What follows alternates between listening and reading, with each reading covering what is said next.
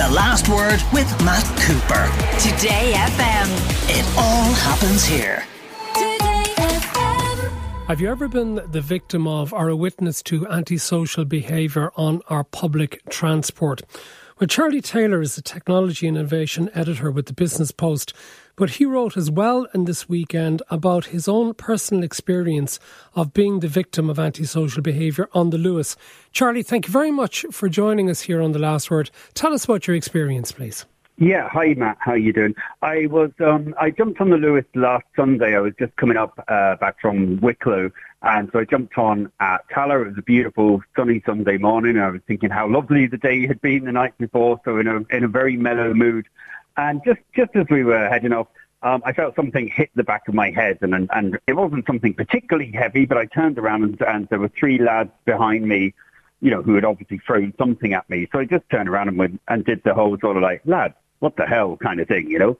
And when, you know, and I was about ready to turn around and carry on and kind of like, you know, leave it out, you know, and then just carry on. But anyway, one of them immediately reared up, jumped up, fist ready, telling me he was going to kick the bleeding head off me. And I was like, whoa, as you can imagine.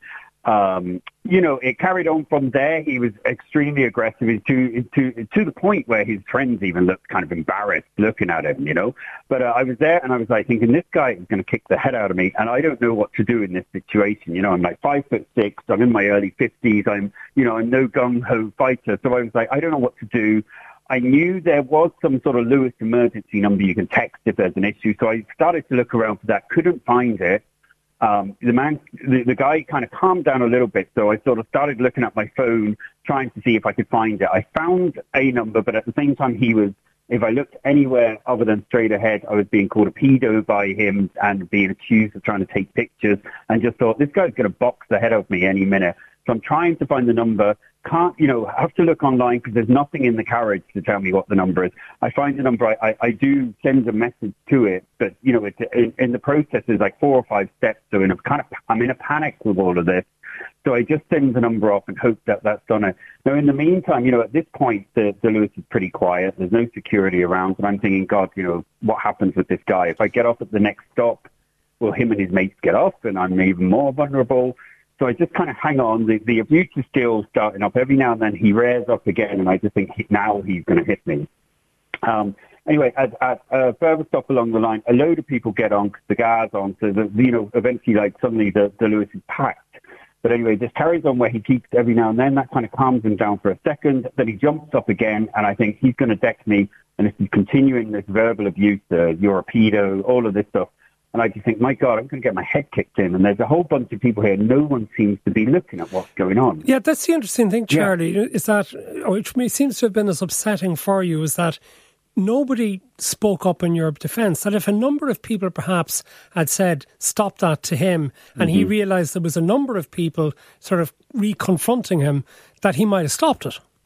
Yeah, absolutely. I mean, that's the thing. In the end, I was so afraid. And so I was kind of in shock because I started tweeting about it as much as I'm like, I don't know what's going on. Am I imagining this is happening, that this guy just looks ready? He looks as though he's desperate to kick me in the head. And I'm doing this, and there's a whole pack full of Luas, and not one person is looking my way. They won't even, you know, if I try and make eye contact with them, they look away. So in the end, I end up standing up and saying to people, can people not see what's going on here? Can someone help me? You know, because I'm really afraid.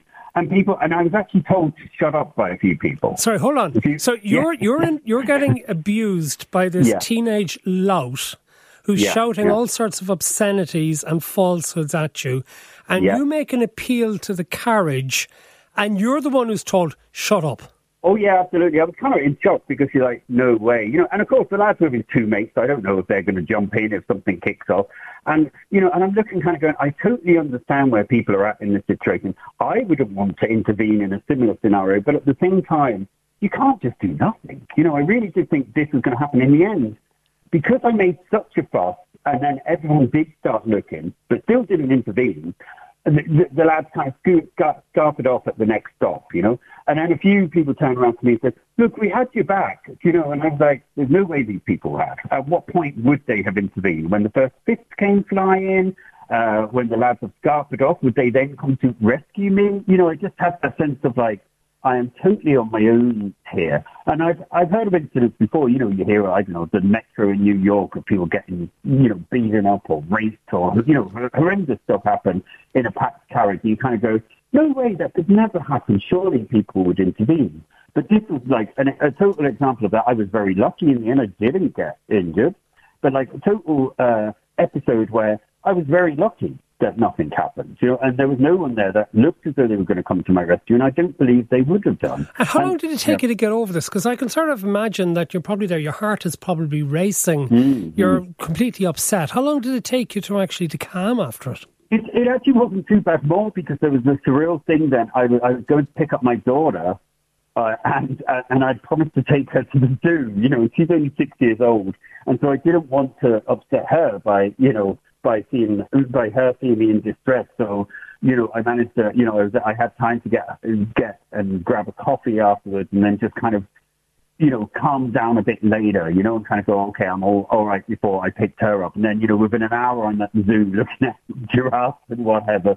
So that helps. But I mean, I suppose the thing that did stay with me afterwards, I mean, not only did I hear then about a young lad getting attacked at another Luas stop later in critical condition after it, and you just kind of go, did everyone stand around and watch that?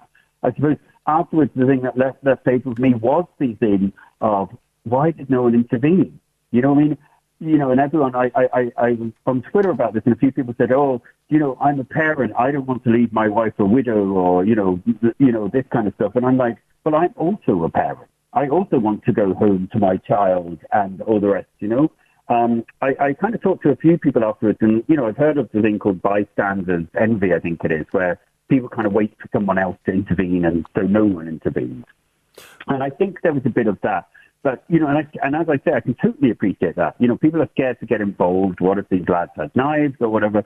But there are, steps you can take. I was reading the piece, and it's about being an upstander rather than a bystander. So if something like this happens, where you might kind of go, are you okay? Do you need someone to make a call? Just some sort of visible support so that it feels as though you're not alone. If you're in a whole packed Luas and you've got three big lads who turn around and kind of go, what the hell's going on here? That in itself may be something that would stop people in their tracks without, any risk of them getting beat up or getting drawn into something themselves. Okay, listener comments, the last word 087 4100 102. Caroline says, I witnessed antisocial behaviour on Luas by what looked like a very respectable man who decided to rant racial slurs at two women. I intervened and he did stop, and he got off at the next stop, but not before threatening me. And it was then that the other passengers were supportive of me, but it was too little too late. Another one says, my 76-year-old man was attacked by a father.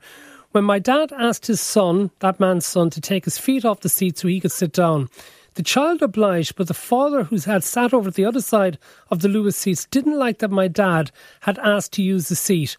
While the child, who was about 12, obliged and gave the seat to my dad, as soon as his father confronted my dad, he started shouting that my dad hit him with his walking aid. The Luas said, thanks for reporting it, and we endeavour to make our journey a more pleasurable experience. But what about people not having the common manners to give up their seat for a man who clearly required it? Society has taken such a downturn, it's disgusting, and my parents no longer use the Luas. Would you use the Luas after your experience, given that this wasn't something that happened with drunks late at night? This was before midday on a Sunday morning. Yeah, I mean, I do like to keep things in perspective. I mean, you can probably hear from the accent that I'm from England originally, but I'm living in Ireland over 30 years. I'm a regular user of the Luas. I've never had anything, there's always been times the Luas can be sketchy, particularly the Red Line, but I've never had an incident of the magnitude of this. So I do like to keep it in perspective and kind of go, Dublin is generally a safe place in most regards, I mean, I would definitely be more wary of using it at night now, I think, because, definitely there's probably more time when you are aware of something more likely to kick off, and in that instance where I kind of go, bike, bus or Luas, the Luas is going to come last. I think, as part of this, what I think is, I thought it was kind of disappointing, I suppose, the lack of information from the Luas. If you go to other cities, you see across carriages, it's like, here's what to do in an emergency. Really quick, simple steps that people can do. I think that would be a great help if there was more of that sort of signage around. I think also, that there is a sort of education campaign of like, what can people do to intervene without kind of hurting themselves. I think those are all steps that would really help people feel safer. I saw someone say, at a time when we're trying to pour more money and get more people to use public transport, people are only going to want to do that if they're obviously, public transport works well and if it's safe. Thank you very much, Charlie Taylor of the Business Post. Listener says he can't naturally expect that random strangers will just automatically come to his rescue. It doesn't really work like that. Some people will intervene, but the majority of people just won't. That's their human nature. Is it? 0874 100 102. Is not society all about been looking after each other, even if you don't know people, when they are being intimidated or when they're being attacked or when they're the victims of somebody doing something that's clearly wrong? Other listeners saying, well, why would you get involved when these people might attack you, or maybe they'd pull a knife and stab you? But is that what you do? Do you stand back and not intervene? The Last Word with Matt Cooper. Weekdays from 4:30. Today FM.